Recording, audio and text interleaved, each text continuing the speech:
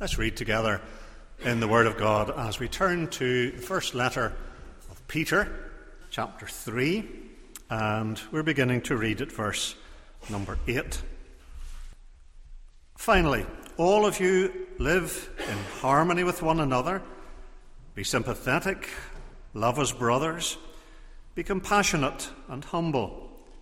Do not repay evil with evil or insult with insult, but with blessing, because to this you were called, so that you may inherit a blessing. For whoever would love life and see good days must keep his tongue from evil and his lips from deceitful speech. He must turn from evil and do good. He must seek peace and pursue it. For the eyes of the Lord are on the righteous, and his ears are attentive to their prayer. But the face of the Lord is against those who do evil. Who is going to harm you if you're eager to do good? But even if you should suffer for what is right, you're blessed. Do not fear what they fear.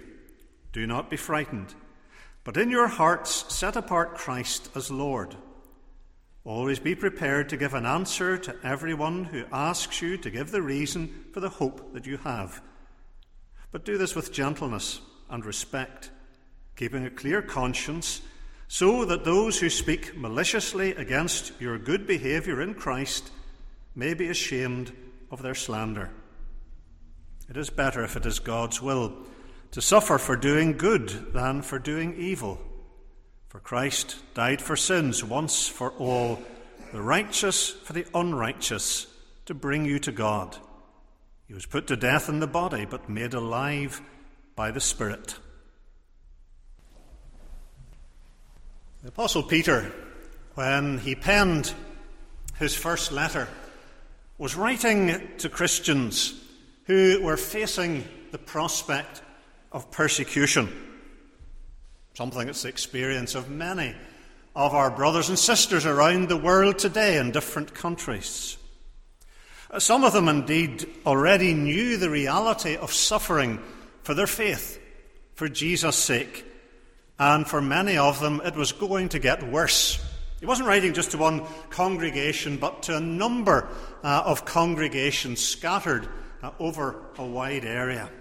And hard and difficult days were coming for the Christian community. Now, people who are in such difficult circumstances, who are facing the prospect of hardship for Jesus' sake, need encouragement to remain faithful to the Lord. That, more than anything else, is what they need. They need to be encouraged to face the trials and the persecutions that were ahead. And Peter wants to help the believers, as he puts it in chapter 2 and verse 20, to suffer for doing good, because that's what they're going to do. That's what these Christians have to be ready for. To suffer for doing good, to suffer for being Christians. And Peter wants to encourage them and strengthen them for what lies ahead. So how is he to encourage his readers? What's he going to say to them?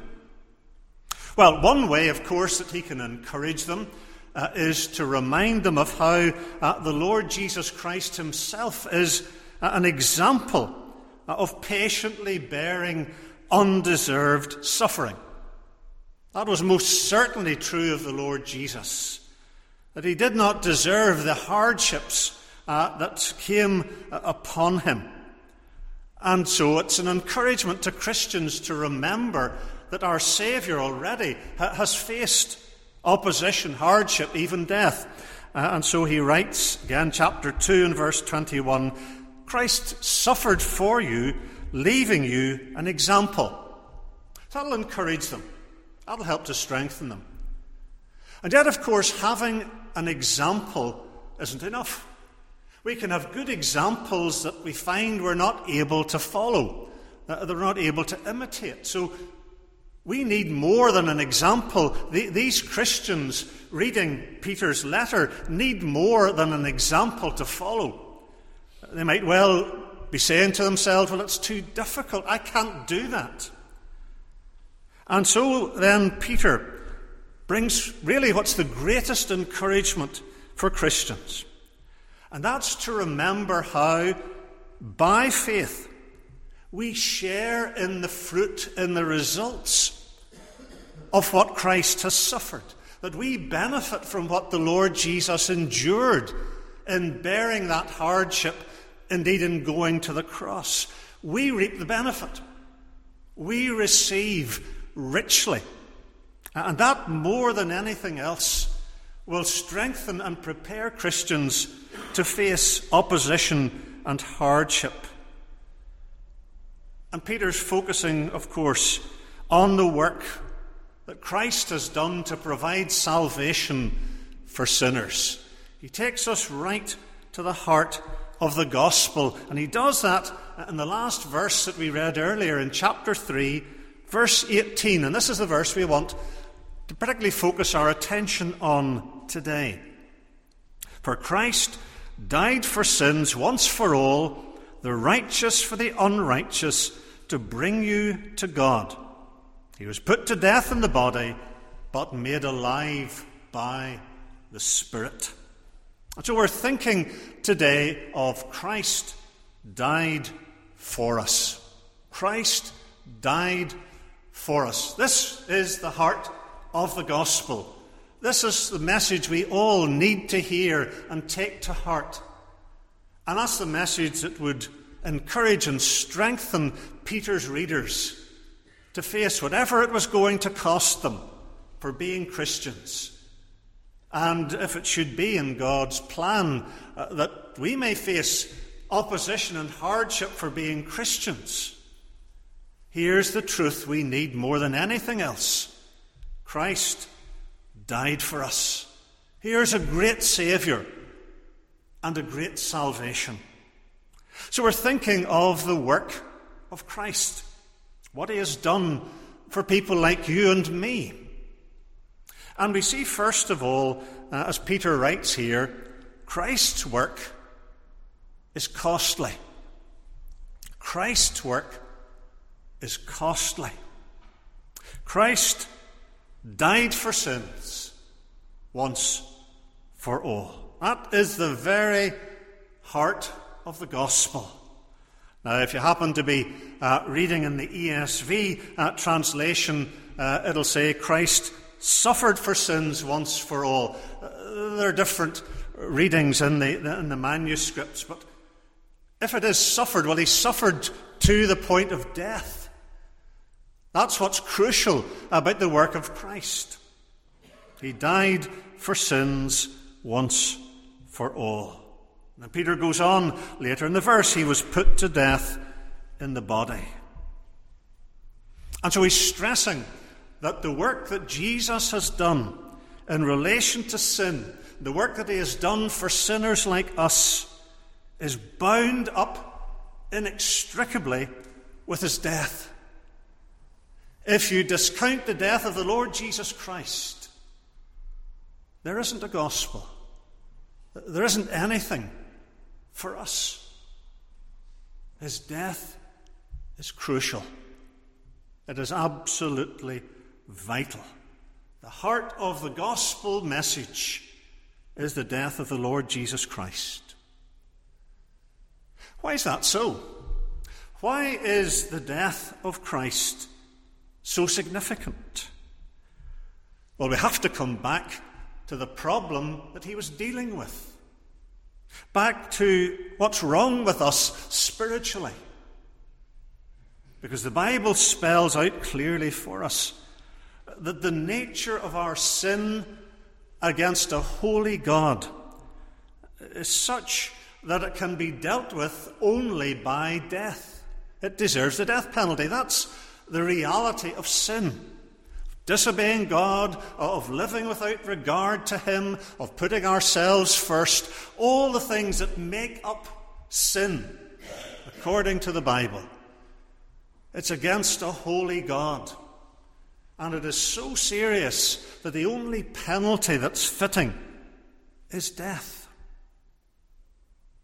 That's why we read, for example, in the book of Hebrews, chapter 9, without the shedding of blood, there's no forgiveness. There's no way of salvation. There is no atonement. There's no paying for sin apart from death. And if we don't realize that, we haven't fully understood how serious a thing sin is. If it requires death, then it is a very grave matter. And you see that really made visible for us in the Old Testament. You'll know that there are large parts of the Old Testament that describe various sacrifices for sin. Animals that were sacrificed on the altar in the tabernacle and then in the temple to deal with sin. But of course, no animal could be an appropriate, a fitting sacrifice in the place of a human being made in God's image.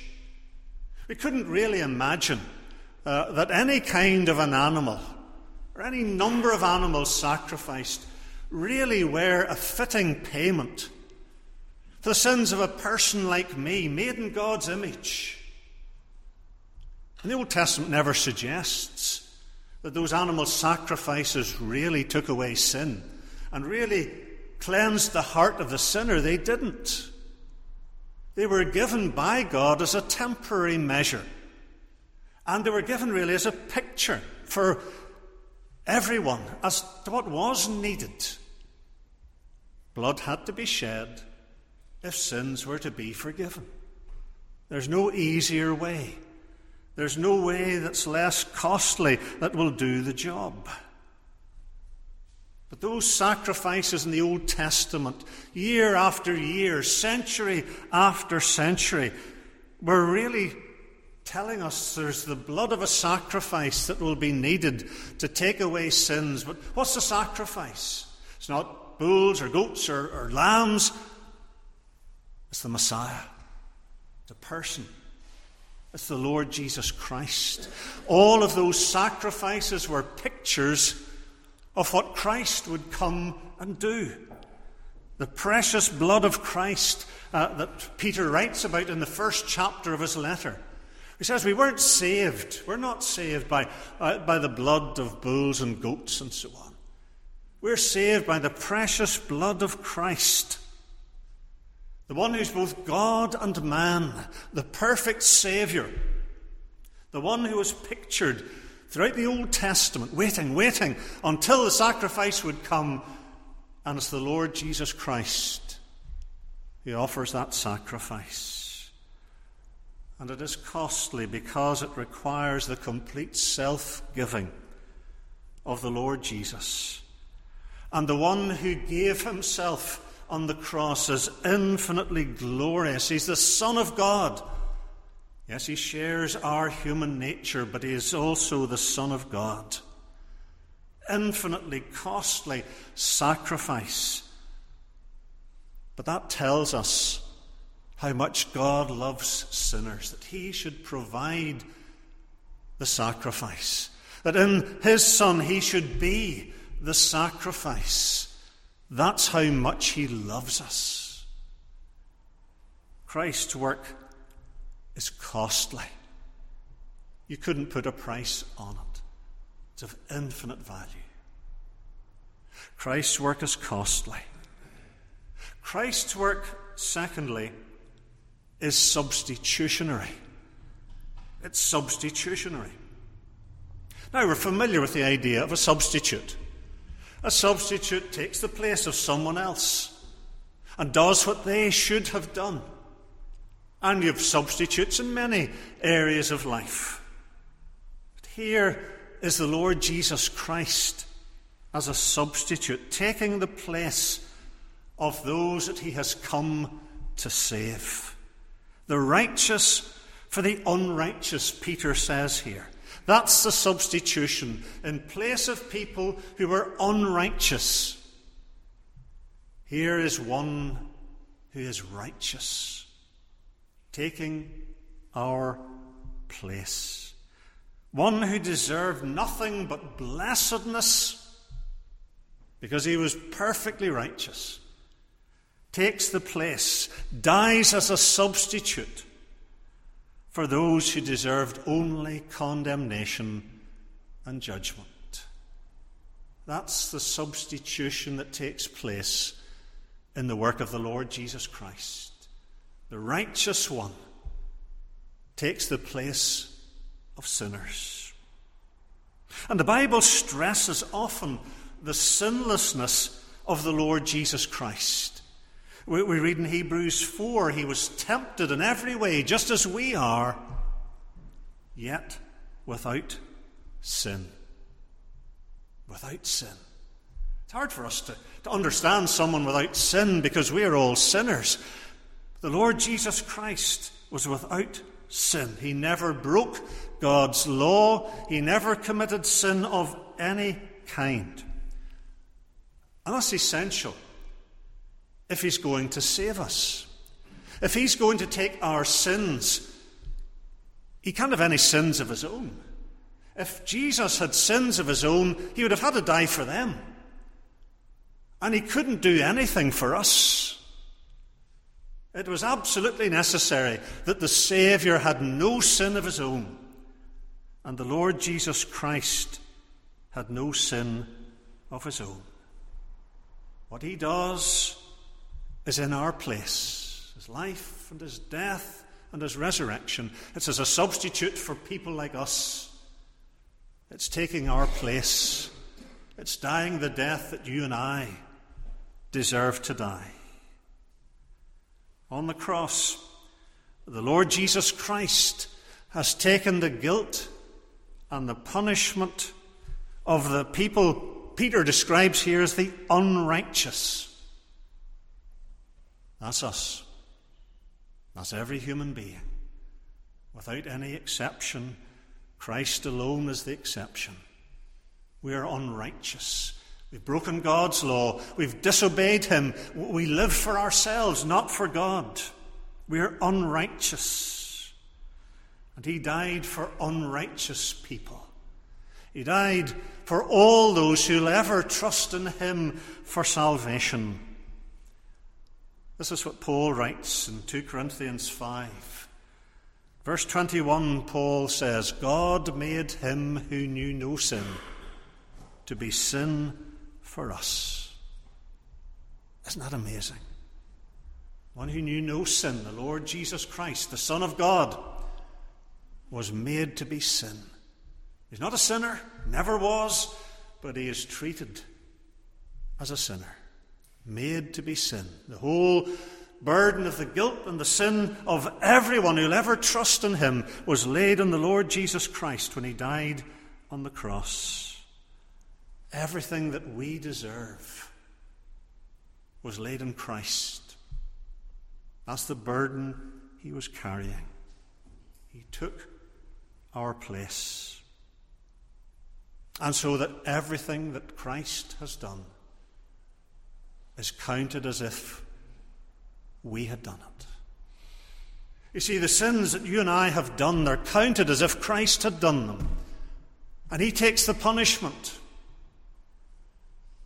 And all the righteousness of Jesus, his life of perfect obedience, his death on the cross, it's counted as ours. As if we had lived that life. And we had died that death on the cross. That's the substitution. Christ takes our place. And he bears everything that's due to us for our sins. And we are given the righteousness of Christ. His work is counted as if we'd done it. As if we had been on the cross at Calvary. As if we had been saying, as Jesus said, my God, why have you forsaken me? He sang it in Psalm 22. But he cried it out so that we wouldn't. He's taken our sin. He's taken our place. The work of Christ is costly. What a cost. The work of Christ is substitutionary. He takes our place. He does what we couldn't do. He does it for us, unrighteous people. And he's the righteous one. Christ's work is substitutionary. Peter also tells us here that Christ's work is effective. It's effective. He might have done all of this, and yet nothing result from it. But that isn't the case. Peter uses a single word in the original Greek that he was writing. One little word, but a very important word. And sometimes in the Bible, little words mean big things. And that's true here. It's translated for us once for all. Christ died for sins once for all. It's just one word in the original. Once for all. And that little word has a big significance. It tells us, as one commentator on this verse says, the absolute sufficiency and the unique value of Christ's sacrifice. All of that in one little word, once for all. Absolute sufficiency, unique value. It is all there in the work of Christ. Everything sinners like you and I need. What a difference from the Old Testament, and day after day, year after year, sacrifices were offered again and again and again. Christ's sacrifice is once for all. It never need be repeated. It never will be repeated. And we can be absolutely sure, no doubt in our minds whatsoever, that the Lord Jesus Christ has provided salvation. There be no doubt in our minds about that.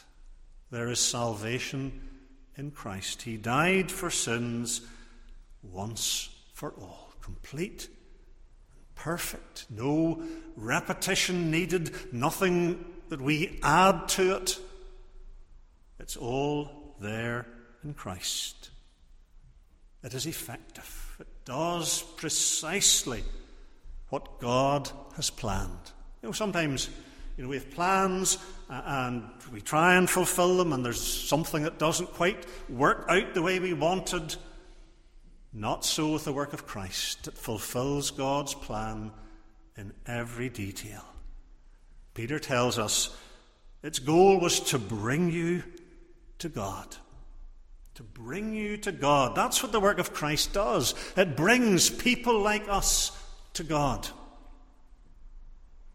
Two things it is telling us.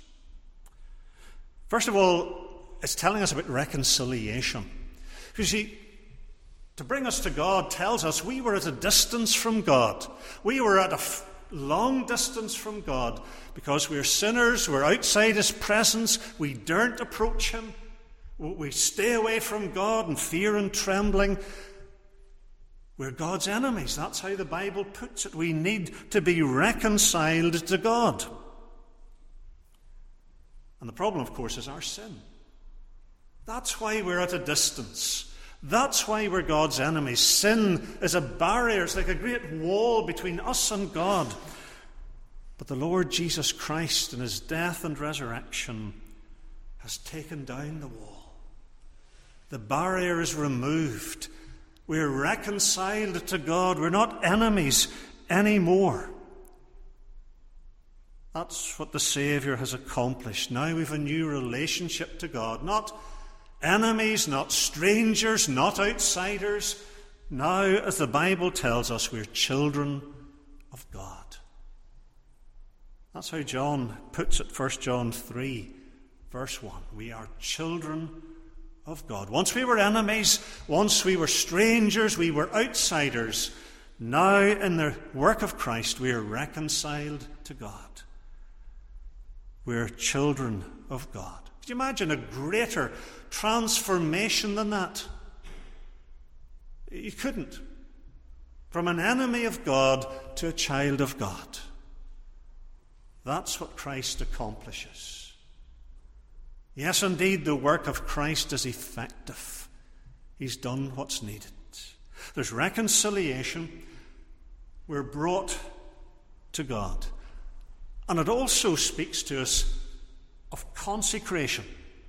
Now, what do I mean by that? Well, when you go back to the Old Testament, the people who were brought near to God, especially were the priests. When Aaron and the others were ordained, they were brought near to God to be set apart, consecrated for God's service. They were brought near. And that picture, I think, is here too. That we who were enemies of God now are consecrated to God's service. As His children, we now come to serve Him instead of being disobedient. Now we love Him, we serve Him. We are what Peter describes in the previous chapter, verse 9, as a royal priesthood. We're priests. I'm no more a priest than you are if you're a Christian today. We're all priests to worship God, to serve God, to glorify God in everything we do. We're consecrated to the Lord. We don't belong to ourselves. We belong to the Lord. And as priests especially, we are to bring to the world the good news about the Lord Jesus Christ, the good news of this work that He has done to save sinners. People need to hear that. All around us are people who spiritually are in darkness. They are dead in their sins. They need to hear this. That's why we do outreach, so that people will hear this good news. That's our calling from the Lord. Christ's work is effective to bring us to God, to bring us as children of God, reconciled, no longer enemies. Now we love Him. And to consecrate us to His service. We live for Him. He is the heart of whatever we are doing. In our jobs, in our families, wherever we go, it's the Lord we're serving. We're priests. Every Christian is a priest to serve God and to tell the world about this great salvation. Christ's work is costly. Christ's work is substitutionary, taking the place of sinners like us. Christ's work is effective, does exactly what God planned. It brings us to God. We're reconciled, we're consecrated, we belong to the Lord's family. And so finally, as Peter tells us, Christ's work is triumphant. Christ's work is triumphant. Because Peter reminds us, we are not just thinking of a Saviour who died for us. He's alive. He's no longer dead. He has paid the price of our salvation. He's discharged our debt. And now He is free of the claims of death. Christ is risen. Peter tells us He is made alive by the Spirit. The Saviour is alive. We are preaching a living Saviour today. His death on the cross is followed by the triumph of the resurrection. And that is just as important as His death. If Jesus had remained under the power of death, we'd have to say, well, He failed. He was defeated. But He wasn't. He is alive. He's alive. He's in glory. He is reigning. He has triumphed. And He is waiting for the appointed moment to come back again in glory. The resurrection is the ultimate vindication of the work of Christ. How do we know that Christ has really done what He said He would do?